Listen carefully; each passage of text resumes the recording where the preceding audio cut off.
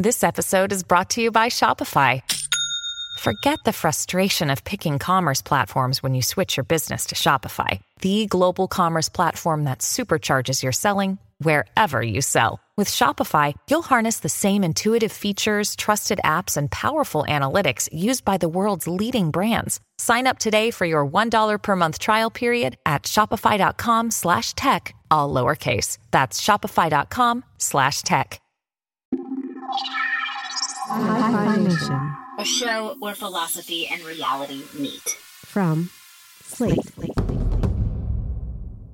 My friend Curtis has a problem. A very good problem to have. He has a very wealthy father.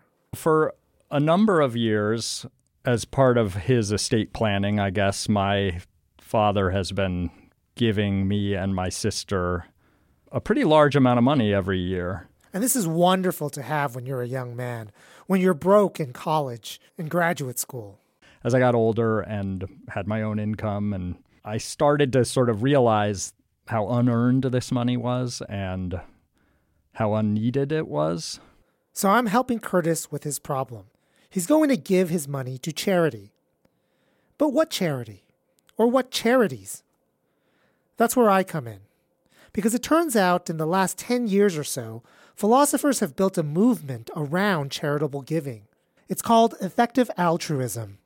And there are many critics of that movement. What better way to get into those issues than to try to convince Curtis?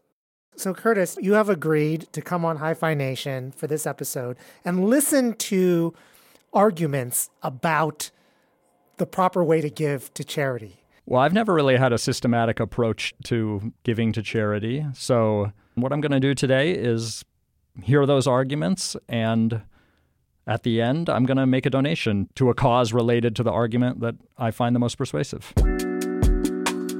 From Slate, this is Hi-Phi Nation, philosophy in story form. Recording from Princeton University, here's Barry Lamb.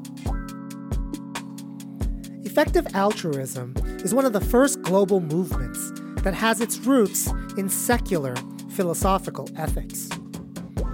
It's grown to such an enormous size that it's a major player in philanthropy today. You're going to hear about it and its critics. A lot of people think that effective altruism makes some serious moral mistakes. And there's been a big scandal recently. A leading donor in the movement has been charged with fraud and theft. Everyone agrees that there's a wrong way to give to charity. You shouldn't give your money to scams or charities that spend a lot of money on trying to help others, but they don't actually help anyone. But this is where agreements end. Because now there are ways of measuring the effectiveness of charities. And judged on these two dimensions for the past decade, effective altruism organizations emerged victorious, acquiring billions of dollars in pledges toward causes it deemed highly effective at doing good. Today, that movement is at a crossroads because of changes in focus, because of some scandals, and because many of its founders want us to give more and more money to fighting a catastrophic digital future. Today, we'll see how persuasive each side can be to an ordinary person with a desire to do good with his money.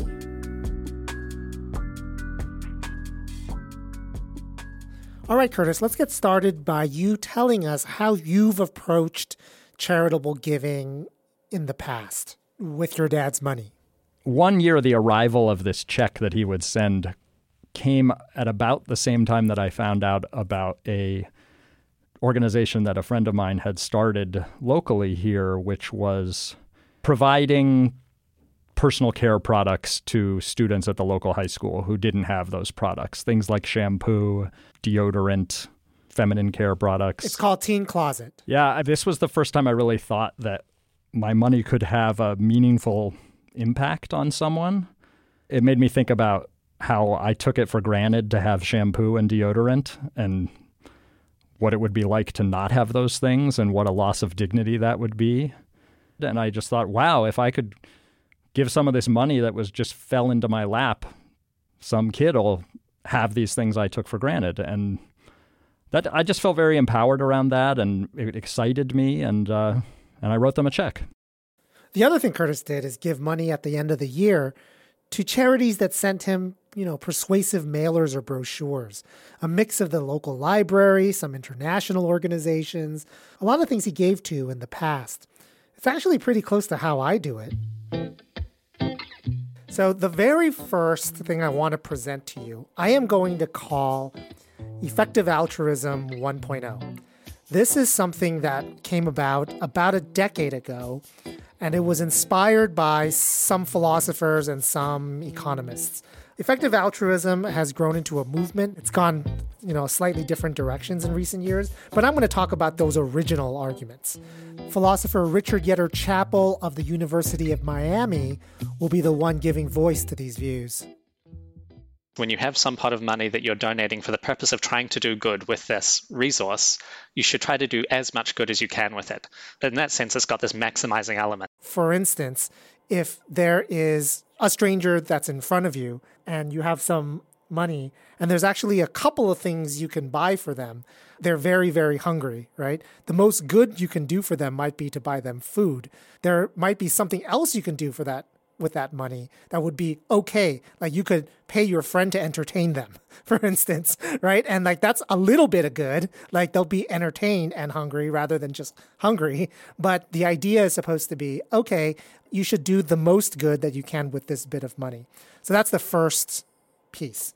The second piece is that you ought to be neutral, impartial when you're helping strangers. You should think of strangers as all on a par with each other. There isn't one kind of stranger that you should help more than another kind of stranger. I feel like we should really treat all strangers equally, and we should care about their well-being and want them to be better off rather than worse off. It doesn't seem to me that there's any principled case for caring more about fellow countrymen than foreigners. They're all equally strangers to you. The fact that you're in the same place doesn't give you any principled basis for caring more about them. So now if there are two strangers in front of you, the fact that one's an American and one isn't doesn't matter. That one is your ethnic group and the other isn't doesn't matter. And the fact that one might be 10 feet farther from you than the other doesn't matter. What matters is what's the most good you can do in this circumstance.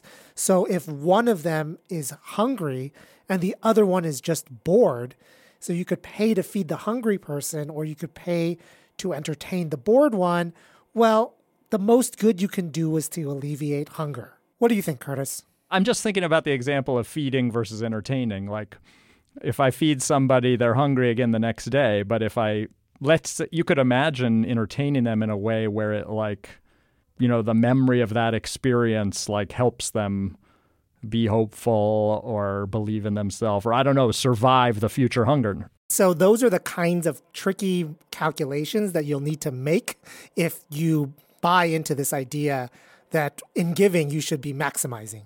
So while there are going to be tricky cases, I think that the effective altruists tend to think that if you're talking about global charities, right, they think that there are some relatively untricky assumptions that you can make that people who are suffering from certain kinds of diseases, that's just much weightier than other people not having music in their life. So there is the element of the prevention of suffering, and then there's the element of promoting happiness. That's basically classical utilitarianism. So the next part of the view is that there actually are right and wrong ways to prioritize these things. Relieving suffering of strangers is really better than promoting some musical joy of other people. So a lot of people giving money to opera and theater groups for children or things like that, according to the effective altruists, they're making a moral mistake. Suffering people just are more important than kids who get joy out of art. But if you end up donating to opera or some other thing that's good to some extent, but maybe arguably not comparable with saving people's lives, it reveals that your motivation wasn't genuinely altruistic in the right kind of way. There's one qualification, though. So your own kid's joy, for instance, buying them a toy car while some other stranger is suffering, that can be okay because on Richard Yetter-Chappell's view, you're allowed to be partial to some people in your life. So I think the most reasonable forms of partiality are just ones that are based on personal connections to your loved ones. Friends and family seems reasonable to care more about the people that you have those close relationships to than about total strangers. But, and here's the key part of his view, the actions that you, Curtis, do on behalf of friends, family, and loved ones, those aren't really altruistic acts. Those are acts that are at best acts of self-interest or mutual self-interest. They're acts of caring, but they're not really doing good for strangers, which is this other thing that you really ought to do. Now, do you think you agree with that idea? I mean, I agree that it's not as altruistic to do good for a group you are partial to than to a group you are not partial to. So the example of the giving that was so exciting to me, giving to the local organization, giving personal care products to, local students, is a group I'm partial to in that it's my local community. And I felt really good about doing that. He would challenge me. He would say, well, you're not really being altruistic. Yes, I think that's right. To be fair to you, I think there's another interpretation, which is just that you were being altruistic. These are strangers. You just weren't acting optimally about your impartiality. So you should think of the kids without shampoo in your local community, but you should also think about what kids halfway around the world are also lacking. But another way of thinking about it is actually you were acting on your own behalf because these are people you care about because they're local to you. It affects you in your local community, whether they have personal care hygiene products. On that view, then it's like you should feel good, but you should feel good in the way that you should feel good for doing something for your wife, for your child, right? For your neighbor, for your colleague. And that's okay. That's not charitable giving. It's not altruism. To put it in the terms that I described, I was excited to provide for someone something that I took for granted. Someone halfway around the world can't even take for granted being alive in the way that I take for granted staying alive, let's say. And so I should be supporting other people in staying alive. Yes. And this is a central feature of effective altruism. The idea that in any act of giving, it's not coarse and it's not morally wrong. Instead, it's morally obligatory to think of a trade-off. If with the same amount of money, the trade-off was somebody getting shampoo and deodorant locally or somebody staying alive somewhere else, what is the most good? It's clearly somebody staying alive. And doesn't that mean in a, wealthy place like the United States, you will just never give money to anything in the United States? I think it does mean that. On the effective altruist scheme, this is Savannah Perlman. She's a critic of effective altruism. It's always wrong, or at least non-ideal, to manage local poverty because poverty within the U.S. is always going to be more expensive than poverty abroad. So on some level, you have to be willing to say to not only to the kid that doesn't have deodorant, but to the library that I value so much and the program that gets wrongly incarcerated people out of prison. You'd have to be willing to kind of say to all of them, you in your current situation have more than these people who are not able to stay alive. So until all of that is taken care of, you get nothing. That's right. One way of thinking about this is that it's because it's so cheap to save someone's life in certain parts of the world and so expensive to save their lives in this country that this happens to be true. The second thing to say is that it's not completely total in that way. Like I've mentioned before, there's a way of construing the local giving as, well, it's because it affects me. But in that case, the right way to think about it is not as altruism, but it's like self-interest. It's indirect self-interest. And the impact of that on me is just, if I want to do those things, I have to stop congratulating myself on it. Yes. Just own it as a self-interested investment. That's correct. I mean, I got to say, the idea of congratulating yourself and feeling good about stuff, the effective altruists that I meet, they are not happy, generally, people. A lot. They're seem to be overly burdened by suffering all the time. Honestly, when they give, it's not like they feel happy about things. They're just like, oh, God, I've alleviated some suffering, but there's just so much more suffering. So there's a couple more things I want to say about this, right? So altruism is indifferent to strangers. It's indifferent to species. Yes, absolutely. So yeah, species is not an intrinsically relevant difference. Just if you're talking about relieving a certain amount of suffering that either a chicken would experience or a human, there's no intrinsic reason to prefer to relieve the human suffering than the non-human animal's suffering, as long as it's of equal intensity. So like if you have a scale of suffering of animals that dwarfs, say, the suffering of one human being, then it very well could be that the right thing to do to maximize the altruistic acts, your altruistic acts, is to give to causes concerning animal welfare. Aren't there organizations that are trying to eradicate malaria by basically exterminating the mosquito that spreads it? That's right. Making it extinct? Yes, absolutely. So the effective altruism people would not support donating to that. No. Here's their advice to you. It's called GiveWell.org. GiveWell.org is the organization that actually measures these things. Like what charitable organizations in the world are the ones that are most effective in reducing the suffering and promoting the well-being. For every buck that you give, you get the most bang for your buck. Mosquitoes are on the top of the list. They're all malaria prevention interventions. It's not the eradication of mosquitoes. It's bed nets. It's a single pill that'll prevent malaria. It is vitamin A supplements to prevent blindness, things like that. Here's philosopher Richard Yetter Chappell. When you're comparing different charities, some of them save people's lives, others improve people's lives. How do you make those trade-offs against each other? And so there's this idea of a quality-adjusted life year, where if you gave someone 5 extra years of life in full health, that would be 5 quality-adjusted life years. If you basically made their quality of life go from 50% up to 100% for 10 years, that improvement in their life would also count as 5 quality-adjusted life years. And so it's trying to get a common scale for making these different kinds of comparisons.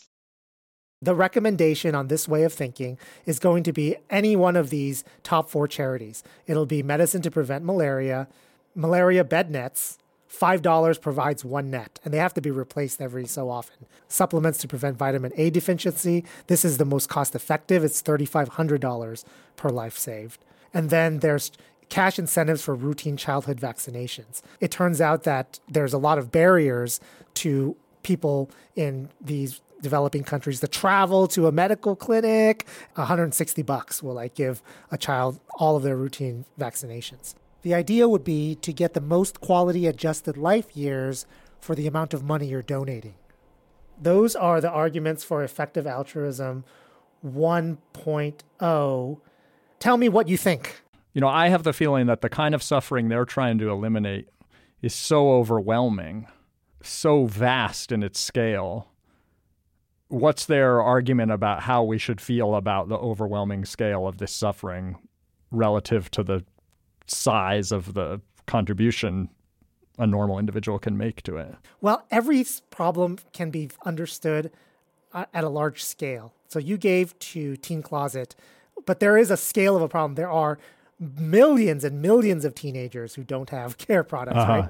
Yeah, got it. Yeah. If you think about it that way, then you're like, oh, I'm barely making a dent. But another way of thinking about it, I made a huge dent. There's one kid who has, hair product. And then the way they think about it too is it may be a huge problem. Yeah. But when you give to a highly effective charity, I can actually tell you how many years you've added to a single person's life for the amount of money that you've given. Something about the monetary calculations. There's something grim about it to me. When they say you can save a life for this amount of money, there's a part of me that says, well, what kind of a life will that be? To live in poverty, say, or, war-torn region, or evading malaria feels like just the first challenge in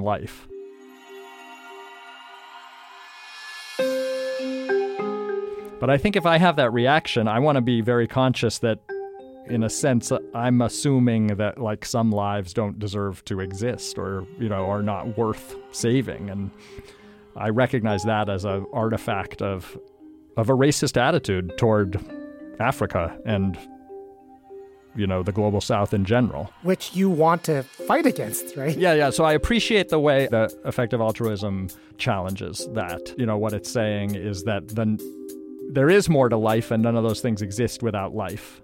And the grimness is, in fact, the thing you're trying to address. I do think the economic calculations and everything, it feels like they take not just the joy out of the giving, but the humanity out of the giving. They take the humanity out of it. I don't exactly know what I mean. It's also making me realize that I might be okay with not being an altruist, with giving up altruism as a motivation and seeing it as a self-investment. Hi-Phi Nation will return after these messages.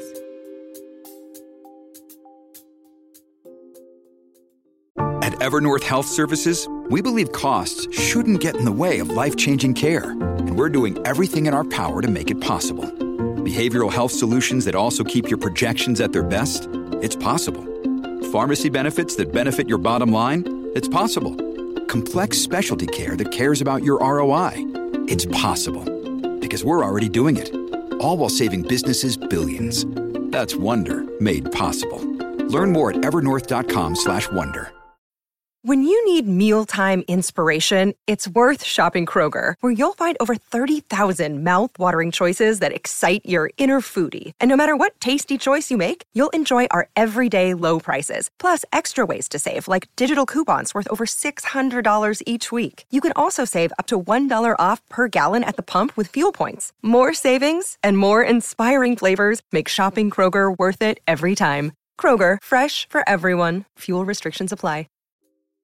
Okay, let's meet our next advisor. Hi, my name is Savannah Perlman. I'm an associate instructor in the Department of Philosophy at Indiana University, Bloomington. So Savannah Perlman is a critic of effective altruism. I think that it's a great thing to do to donate one's money to effective charities. I'm not recommending that people avoid donating to highly effective charities. However, I think there's a possibility that we can have multiple ways to discharge this broader duty of helping our fellow humans, or sometimes referred to as our duty of benevolence. In fact, the kind of thing that she likes giving to is the kind of thing that inspired you to give to Teen Closet. Things that involve the display of care, and it's much easier to display care to people that you can be face-to-face with or people you can talk to. For instance, where I live in Bloomington, Indiana, we have a large homeless population. When I do something like donate $100 to buy a heater for my local homeless community to have in their encampment, it's not that I'm doing the morally wrong thing to do. She likes mutual aid, which is establishing a local network of people who can help each other out when one has a particular need. Last year, I saw a woman within my mutual aid group post on our Facebook platform saying, my teenage daughter had passed away from cancer in 2019, and I haven't gotten my hair done since then. Is anybody willing to come over and cut and color my hair? In any other context, we would count people involved in mutual aid as doing really good things, charitable things. But in the effective altruism context, you would say that they were being slightly immoral because they're actually letting other people die so that they can cut and color the hair of a human being. That's the basis of her criticism of effective altruism. She calls it the flattening of values. She thinks that there are some things that are valuable irrespective of how much good they actually can do in the world. Imagine that you were to take care or solidarity or community building and try to assign a point, some sort of scientific point system based only on the good consequences of participating in those acts. you're losing some of the major value of what it is to be a human experiencing care or taking part in solidarity. A good example is the Warsaw Ghetto Uprising. The Jews within the ghetto knew that they were not going to actually be able to defeat the Nazis, but they came together in solidarity in that situation, knowing that despite the fact they would not be able to create the consequence of escaping the ghetto, there was something worthwhile about coming together and being in solidarity and taking a side against their situation. And that's precisely the sort of important moral content that I worry that effective altruism will ignore. Perlman's a pluralist about charitable values. She thinks that maximizing the effectiveness of your giving is a good value, but she also thinks exercising care for local people through mutual aid is a good charitable value. And she thinks lots of other ways of expressing goodness are good charitable values. And there's no single way to compare or calculate which one is the right way. This is so antithetical to effective altruist thinking. Like Richard Yetter Chappell said that people like Perlman are explicitly saying that coloring and cutting someone's hair is just as important as saving someone's life. And he thinks that that's repugnant. But in the same way, people like Savannah Perlman think that doing that kind of comparison is repugnant. That's the most fundamental disagreement.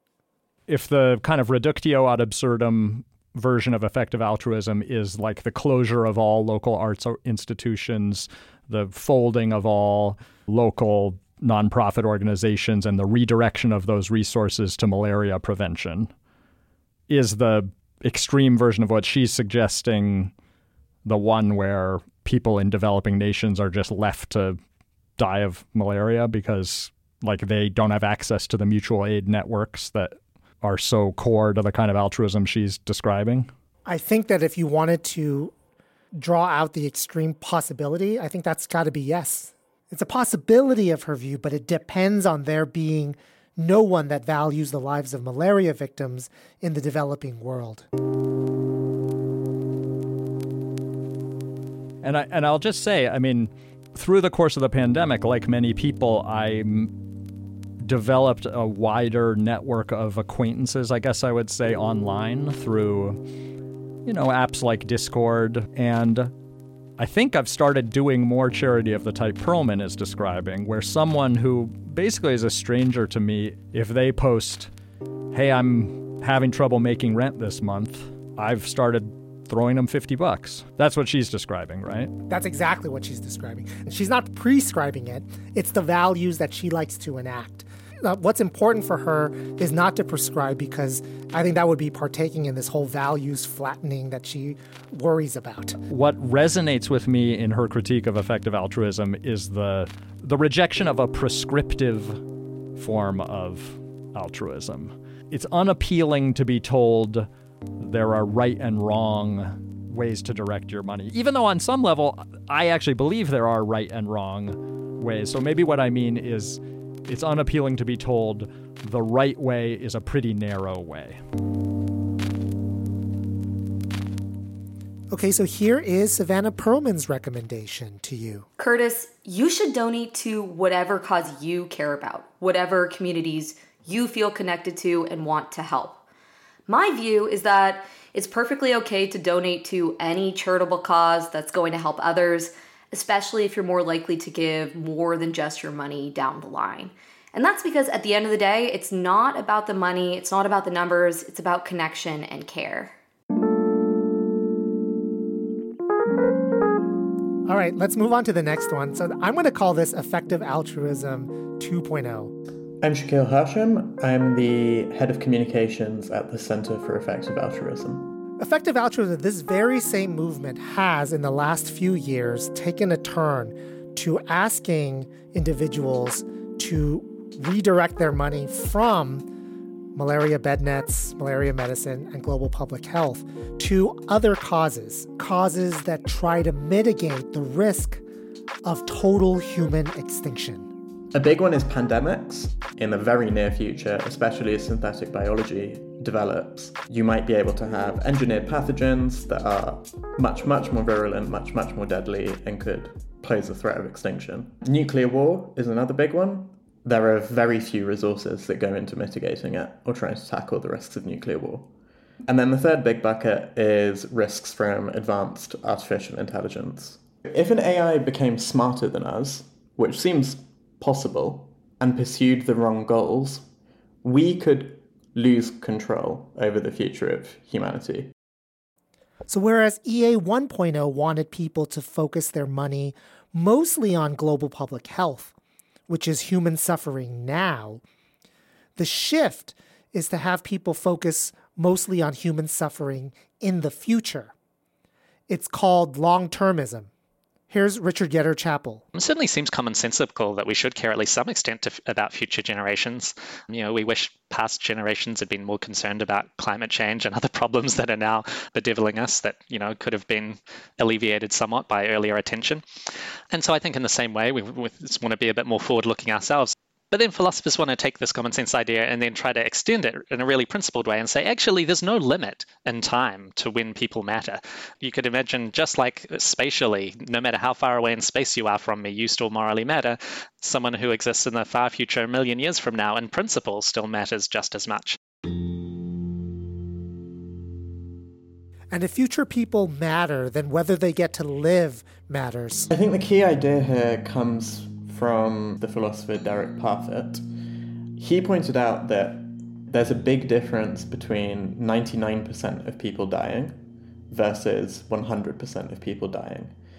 Because 99% of people dying, there's still a chance the species can continue and there will be future people who are morally relevant people.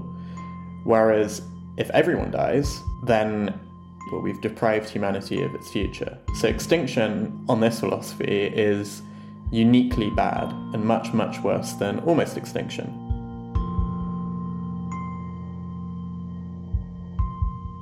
So effective altruism wants to focus now on threats to the long-term survival of human beings. And you might think that that means that climate change is a high priority. And it is a priority, but not a high one. And that's for two reasons. The first reason is just that there's already a lot of money going to climate change and climate change risk mitigation. And the other reason is because climate change might very well make the Earth uninhabitable for like 90% of the population, but 10% of the population would still be able to inhabit it. But it also means that EA 1.0 global health causes are not as weighty because they involve fewer people than all of the future people that you're trying to save. I mean, my initial thought is that sounds like a satire of effective altruism 1.0 to me, or a kind of taking of its axioms to an extreme case. The gut reaction I'm having, which is that future lives, and not just like the next generation, but 1,000 generations from now, should be weighed the same as present lives. I just revolt against that idea. I mean, I really believe the person in the global south is more valuable than the person 1,000 years from now. Shakil Hashim actually doesn't disagree with that, which is why I asked him, $3,500 will save a life in the global south now, but he wants us to redirect it towards these existential risk causes. So how could he justify that when the beneficiaries might not even be born yet? I think it comes down to this fundamental thing of, yes, I do think a given amount of dollars can save a given amount of lives in public health. But I think we can probably save even more in existential risk reduction. I think my $3,500 in AI reduction could quite plausibly save more than one life. And I think that's a bet worth taking. The nice thing about effective altruism 1.0 is a normal person like me can understand what they're going to do. We're going to give somebody a net. We're going to give somebody vitamin A. We're going to give somebody a vaccine. We're going to do things that I believe in a deep way are going to help that person.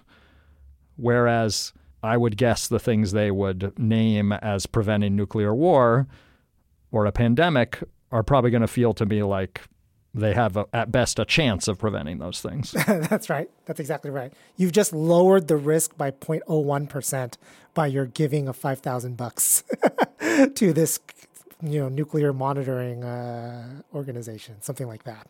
But I might feel good about doing that, I guess. I would need to think about it. Shaquille, what are the nonprofits in nuclear war, pandemic, and AI risk mitigation actually doing with the money that you're asking people to give to them?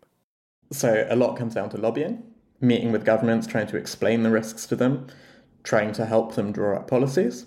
A lot is technological development. So in pandemics in particular, developing new vaccine platforms to try and create a system where when a new biological threat appears, we can have a vaccine within a few weeks. What about an AI risk?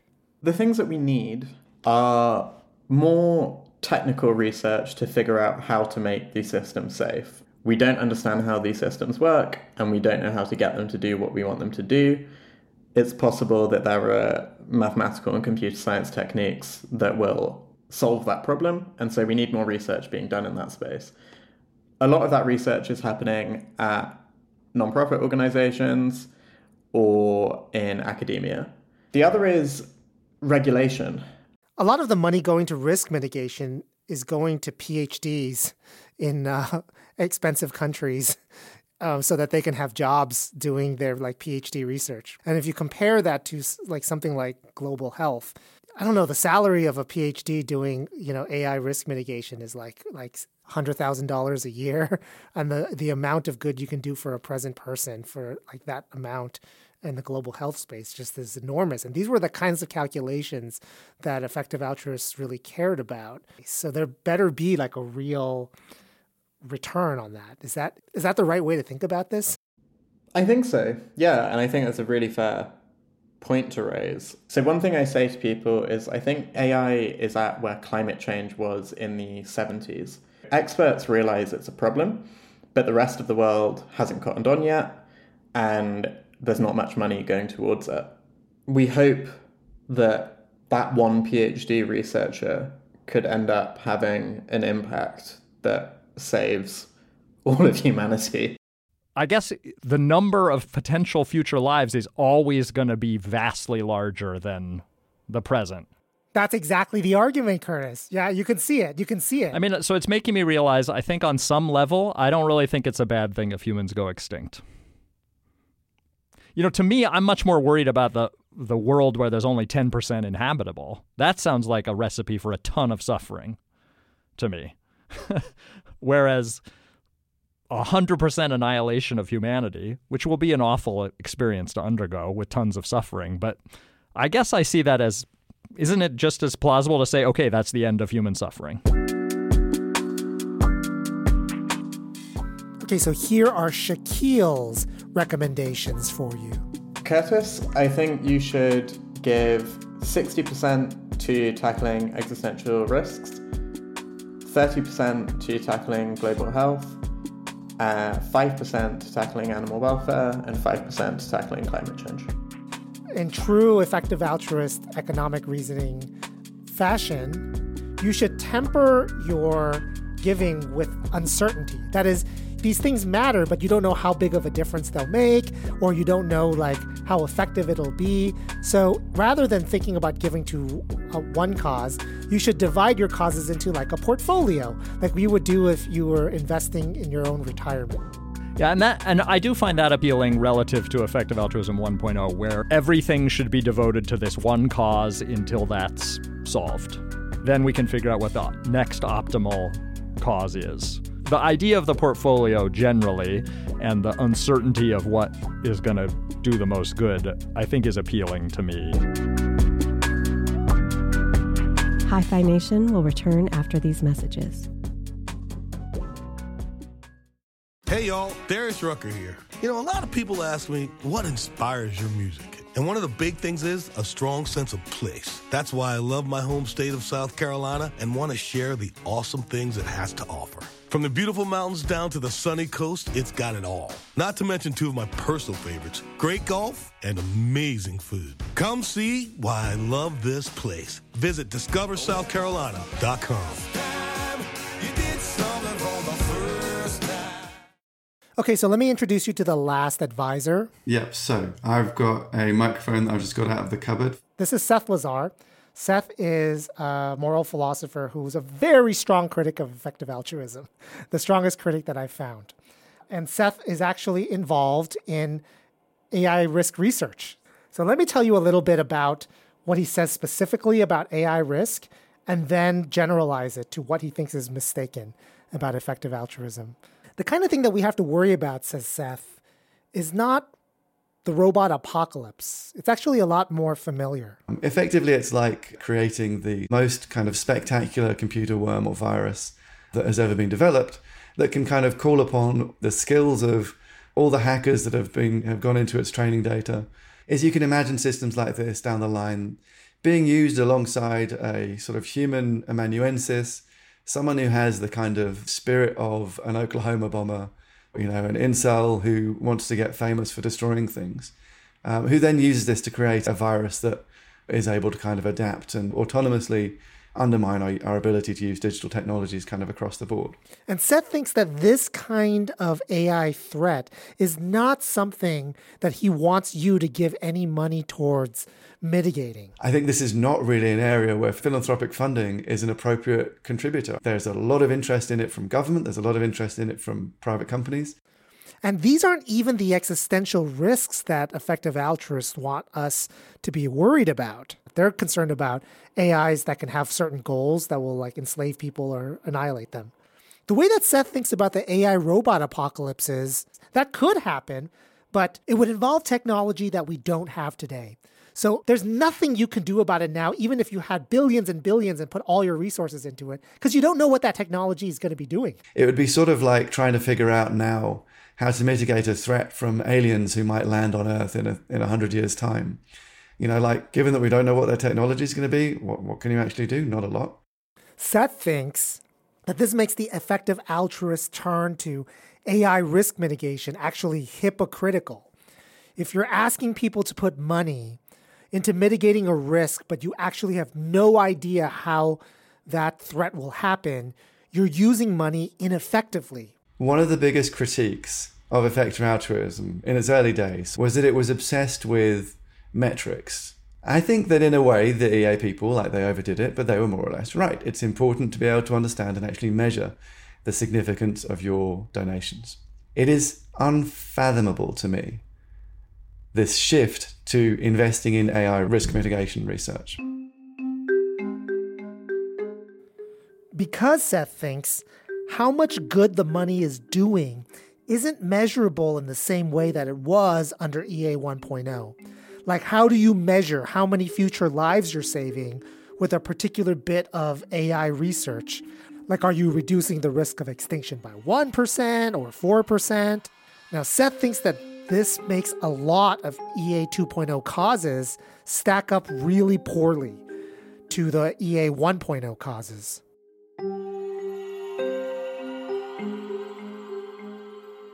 And there's another thing. Recent scandals in the effective altruism community. There's already been an expose about 2 organizations within effective altruism that collapsed. Alameda Research and the Future Fund. Both were run by Sam Bankman-Fried, CEO of FTX, the crypto trading company. SBF was an effective altruist who stated that his aim was to take almost all of the money he was earning through FTX and donate it to effective altruist causes, 2.0 causes, to prevent human extinction and create an optimized human future. And he did donate. He funded a lot of effective altruist causes and gave away a lot of money. As of the recording of this episode, SBF is sitting under indictment and house arrest for defrauding investors out of billions of dollars in his crypto exchange company, some of which he allegedly siphoned to Alameda and the Future Fund. There's no question that what SBF did was bad. The question is whether there's something in the philosophy of effective altruism 2.0 that made him think he was justified. Because if that's true, the problem is with the movement, not the bad billionaire. All right, Curtis, so Seth thinks there is a connection between bad behavior connected to the EA movement and the philosophy of effective altruism. So he's a critique of effective altruism 2.0, really. That's right. Right. He thinks that the effective altruists who go from EA 1.0 to 2.0, he thinks there's a mistake in that move. He calls it moral inflationism. You know, you talk about the kind of the scale of loss that could be possible from a genuine existential threat. And you then say, well, how could anything else possibly matter as much as that? There's nothing that's on the same scale to anything else that you might care about. So let's not worry about the fact that we really can't do an awful lot about it, because, gosh, the very small chance that you might be able to do something about it is worth taking. In essence, that's the way in which the sort of public-facing versions of long-termism, that's the way in which, as far as I can tell, they seem to argue. And I think it's understandable that people go that route, but I think it's very deeply morally mistaken. So you're like, nuclear war, that's going to annihilate everything. AI risk is going to annihilate everything. What it clouds you into thinking is that it's worth anything. It's worth everything that you can possibly give. So here's how Seth thinks that makes EA generally a concern. When you think about morality in this way, there's something that is so bad that anything you do now is worth the price of trying to lower the risk a little bit. It gives license to commit any kind of present-day crime in support of this altruistic act. Right. That makes sense to me. I wouldn't have thought of it without him pointing it out. That's, I guess, why I'm wondering, does this critique exist without a high-profile example like Sam Bankman-Fried? Like, I'm not sure the crypto billionaire shows the, moral emptiness of the whole movement. Yeah, that's right. That's right. That's fair. That's a fair thing to say. I mean, I asked Richard Yetter Chappell, I asked him whether the kind of utilitarian calculation that is part of this EA long-termism is what made people justify to themselves that they could lie and cheat. So I disagree with that very forcefully. I mean, I can't speculate about anyone else's psychology, but the thing I can say is that I don't think that utilitarianism truly justifies fraud in the service of effective altruism. For someone who is willing to just calculate expected utilities in a very explicit way and say like, oh yeah, whenever it seems to me like it would do more good for me to break these laws, that would be worth it. I think we should all be able to see in advance that that's not going to lead to more the greater good in the long run. That kind of reasoning we know historically tends to do more harm than good. If you're wanting to do more good, the way to do it is to respect various kinds of common sense norms, unless you've got really, really strong, robust evidence that you're in a weird situation where it really would do more good in the long run. I think clearly here, what SBF's actions have not done more good than harm. They've done vastly more harm. So Richard Yetter Chappell thinks it's bad utilitarianism, not good utilitarianism, that led to the SBF scandal. You can't ever justify acting dishonestly or harmfully in the interest of greater good because you're probably just going to fail. It's not actually going to be for the greater good. But Seth says that's disingenuous. If ultimately you are arguing to people that we have in our hands the ability to affect the possible creation or not of 10 to the 48 future human beings, bearers of utility, then the notion that you can just sort of say to people, well, but, it's also really important that you act with integrity. It's just bananas. There's just this intellectual inconsistency. Effective altruism is attracting young people around the world in droves. So you want to have this big, urgent message. And it turns out that saving people from malaria wasn't a big enough and urgent enough message. And so you have this even bigger, more spectacular one. This bait and switch is just not tenable. You can't, on the one hand, say that these kind of 10 to the 48 future people, their existence matters and it depends on what we do, but then not say it's going to have a massive impact on what you're actually permitted to do. So I think that's why you're inevitably going to get things like these scandals. A lot of Seth's critique so far presume that there's some kind of good faith moral reasoning on behalf of effective altruists that just kind of goes haywire. They're making some subtle mistakes. But Seth has an even harsher critique, not just of effective altruism 2.0, but also of 1.0, which leads to his recommendation to you, Curtis. If you want to help people, and if you want to help actual people, then you need to be sensitive to how those people actually want to be helped, right? None of us generally like, receiving handouts or being told what's good for us or, receiving one thing when actually we think that we'd rather have another thing. So the starting paradigm of giving what we can and the underlying effective altruism was this notion that, we, the EA people, are going to decide for others what's good for them. And we're then going to kind of do that. Over time, obviously, people realize that folks don't just like being helped without having a say about how they're helped. And so they do things like, surveys and, they've promoted this give directly approach, which involves just giving people resources. And they try and make it more conscientious. But another thing that you can do is try to help people who don't yet exist. Because people who don't yet exist, they can't talk back and they can't say, well, actually, we'd rather you did this. You can claim the moral authority of, the 10 to the 48 number of people that could exist if people listen to you, but you don't actually have to be accountable to the people that you're trying to help. Unfortunately, I think that is a pretty strong reason why long-termism has gained appeal. And, it's why it has gained appeal among a cohort of people who like to have power. It's white men from a certain kind of background. Like your background. Yeah, like people like me, basically, and like the reality is that we who are morally motivated often come up with situations where we try and do something that we think is good. And other people say, actually, maybe you shouldn't be the ones who are deciding what's good here. And there's two things that you can do in response to that. One is say, actually, you're right, and cede power, essentially. Or alternatively, you can kind of, shift and try and find a problem framing that allows you to continue to have power. And I think the long-termists have done the second thing. Personally, what I try to do is the first thing.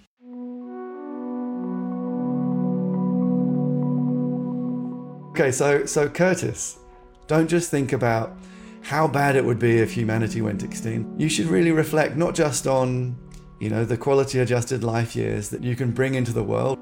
One of the things that makes your options more choice-worthy is that you're actually empowering people rather than deciding for people what they should do. Look at the options that are available to you and think, is it right that it's me deciding for these people how their lives go, whether they get, a particular kind of treatment or not? Is it right for me that it should be me deciding, whether resources are spent on bed nets or on something else that they might actually value more? How can I use my resources to empower people to deal with the problems that they face, that also recognize that my being in this position of power is itself something questionable, and that what I should do if I have this kind of power is to try to cede it, try to lift people up and enable them to be more autonomous in their lives. So he likes micro-lending, for example? That's better, right? But he actually likes give directly, right? So which is even lending. Oh, okay. Yeah. Just unrestricted grants. Yeah, I mean, I find autonomy very attractive as a goal for people, for humanity. But like Perlman, and to some extent like effective altruism 2.0, it lacks the metrics, I guess. Right? You have to have a lot of trust what you're doing will actually increase autonomy. Yes, absolutely. No metrics involved. And Give Directly is actually a charity. Yep, that's right. They're not taking anything off the top, or they'll take very little, like 1% off the top. It's hard to say that giving cash is actually intruding on people's autonomy. Cash is sort of the autonomous thing. But Seth doesn't recommend a particular thing. He's not going to say, do give directly. Just give to anything that increases autonomy. You've given me a lot to think about. Right now, I don't feel like I can decide, which I think is, in a sense, good, because it means I heard something persuasive on all counts. So yeah, could you call me later and I'll make my decision then? You got it.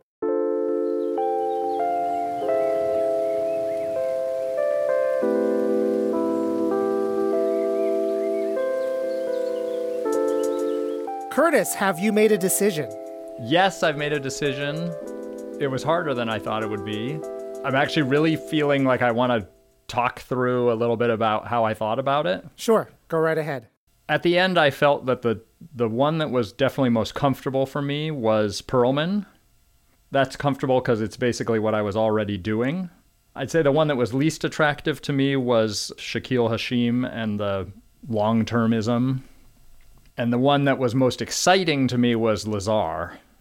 Like, Lazar was exciting to me because this idea of autonomy is exciting to me. And, like, I personally value autonomy very, very highly. Now, what's your opinion on effective altruism 1.0? I'm actually totally convinced by their argument that the charities they recommend are very good charities, probably the best charity in terms of value for money. And I was thinking, well, I'll probably start giving to those charities in my end of year giving. But I just really don't want to stop giving locally. And I think I understood that is part of the effective altruism argument, is that you have to optimize it. That just feels wrong and bad to me. And I can't let go of this feeling of how good I feel when I give locally. I think about this organization I give money to. It's a group that provides opportunities to participate in theater for people incarcerated in prisons around here. And they have a dance troupe for people who have gotten out of prison and learned to dance in prison through their programs, and then they can tour around dancing. And like when I think about what it was like to sit and watch these men who had spent their entire adult lives in prison dancing. I mean, I played a small role in that, but part of the reason they're able to do that is because I gave money. I'm like, it's only by a perverse definition of altruism that that's not altruism to support something like that. Is your conclusion that you're going to continue to give as you were, or is there any change? Like, suppose the pot of money is 100%. Can you break it down how you're deciding right now on the basis of what you've heard? With the money I pledged for this episode and for this experience of hearing these arguments, I'm going to give it to Give Directly. To support autonomy is something I think is very valuable and very interesting to me. I didn't know I could do that. So in that sense, Lazar opened up a new understanding to me. So the money I pledged for this, I'm going to Give Directly. What is your takeaway from this experience? I think my biggest takeaway is that for me, there's a component of charitable giving that the arguments didn't seem to take account of, which I would describe as sort of how it makes me feel to support these causes. So, I think the effective altruists are saying, don't think about that. But the kind of exclusivity of their argument, in a way, requires giving up so many things that I feel are good. It's true. Effective altruism is trying to take the emotion out of giving, or at least what they think are unreasonable emotions. Caring, they say, done impartially, is the better kind of caring. I don't want today's episode to sound like a takedown of effective altruism, 1.0 or 2.0, just because its critics were able to get the last word. Effective altruism is a large movement, a global institution. Large institutions have internal disputes and disagreements. Long-termism is only one branch of effective altruism. The original branch still thrives today. And one charity that Effective Altruism 1.0 has coalesced around in recent years is Giving Directly. It turns out giving people autonomy through cash also happens to be highly effective in prolonging their lives and increasing their well-being. The movement has done a lot of good, not just in lives saved, but also in holding the rest of the philanthropic world to account for their effectiveness. The question is whether it has also done any bad, either accidentally or by way of its fundamental commitments. And the question is whether it can continue to convince the world that it is the future of philanthropy. And that depends on whether you're convinced. Hi-Phi Nation is produced, written, and edited by Barry Lamb. Story editor for this season is Eleanor Gordon-Smith. For Slate Podcasts, Alicia Montgomery is VP of Audio, Derek John is Executive Producer of Narrative Podcasts, and Ben Richmond is Senior Director of Operations. Additional production assistance for this episode provided by Alec Opperman. Follow Hi-Phi Nation on Facebook, Twitter, and Instagram at Hi-Phi Nation. That's HIPHI Nation.